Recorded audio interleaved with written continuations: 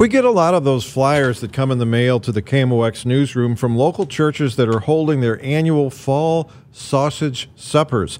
So the sign in Granite City along Namioke Road caught my eye, a sign outside St. John's United Church of Christ. The sausage supper was the day before.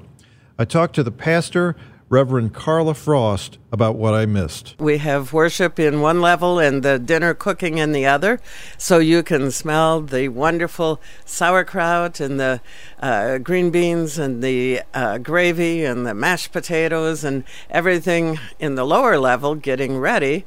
Our tradition here is we peel apples ahead of time and make applesauce, combination applesauce, and that is part of the tradition. Our sausage, each church has their own traditions for cooking the sausage. It's not the same every place. Our tradition is that our sausage links, their links, are deep fried, and so they're well cooked. So you're upstairs having a Bible study, and you're smelling all this gurgling and aroma bubbling up.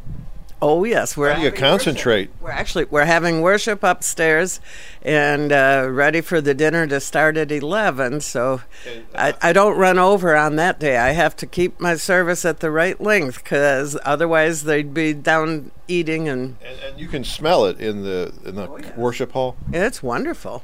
This is one of those churches that has the cemetery right next to it with all the former members. Do you think a lot of people in your cemetery used to go to sausage suppers? I'm sure.